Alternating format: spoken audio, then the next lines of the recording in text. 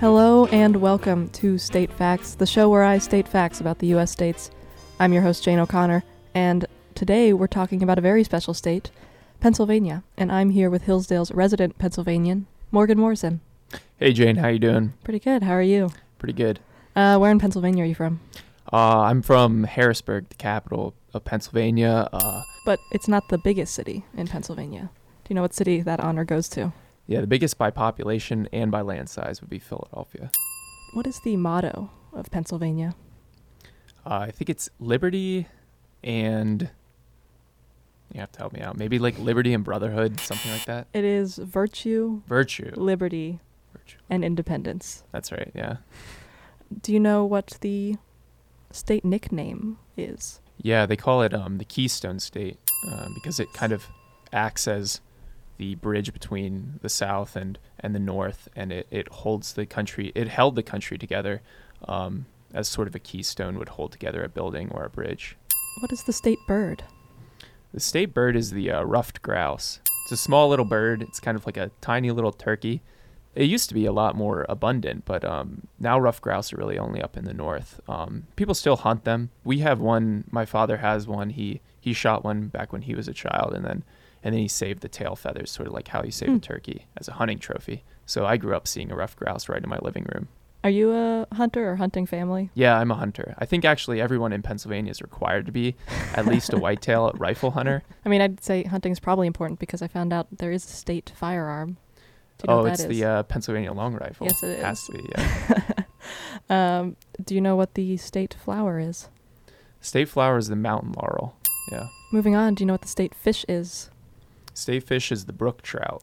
There aren't many brook trout left, actually, because what they do is they stock brown trout and rainbow trout in a lot of the creeks and the rivers and things, and the brook trout have been kind of outcompeted in a lot of waterways.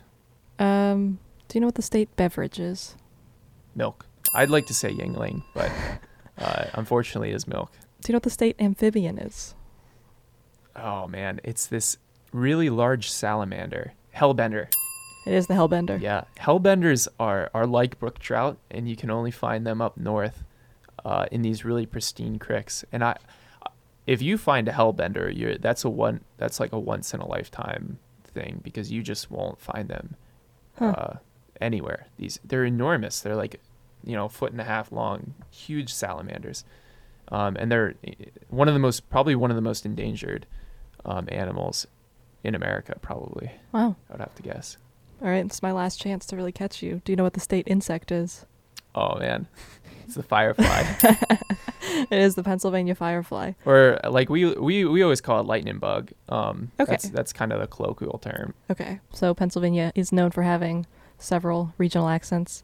How would you describe, or can you do an impression of these various regional accents? Yeah, so Philly, let's try it here. There's a phrase I know because I've seen it a clip on YouTube, so I've memorized the phrase. So we watch the Phillies on TV, we go down to the Jersey Shore, but when we want great hoagies, discount beer, and a great atmosphere, we go to Lee's Hoagies in Conshohocken, PA. So that's the Philly right there. Yeah, it's like the O's kind of go down a little bit. They say yous a lot. So if you want to refer to like you guys or like y'all from the South, you would say yous. And then out west near Pittsburgh, you would say yins, and that's where the Yinzer name comes from. That seems so far away from you guys. Well, it's actually you ones. Okay. Mashed together. So you would say you ones, yins. And you were saying that's the Pittsburgh That's Pittsburghese, yeah. What do you think is the best part of Pennsylvania, or your favorite part of living there? I think there's really a convergence of regionalism in Pennsylvania. It's certainly an interesting place to live.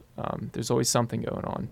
It's like it's a place where you can always find a little oddity or some particular minutia to get interested in. There's always just something to look at in Pennsylvania. Well, I think that it's a perfect way to end the show. Thank you so much for coming on, Morgan. Thank you, Jane. And this has been State Facts on Radio Free Hillsdale 101.7 FM. I'm Jane O'Connor, and I'll see you guys next time.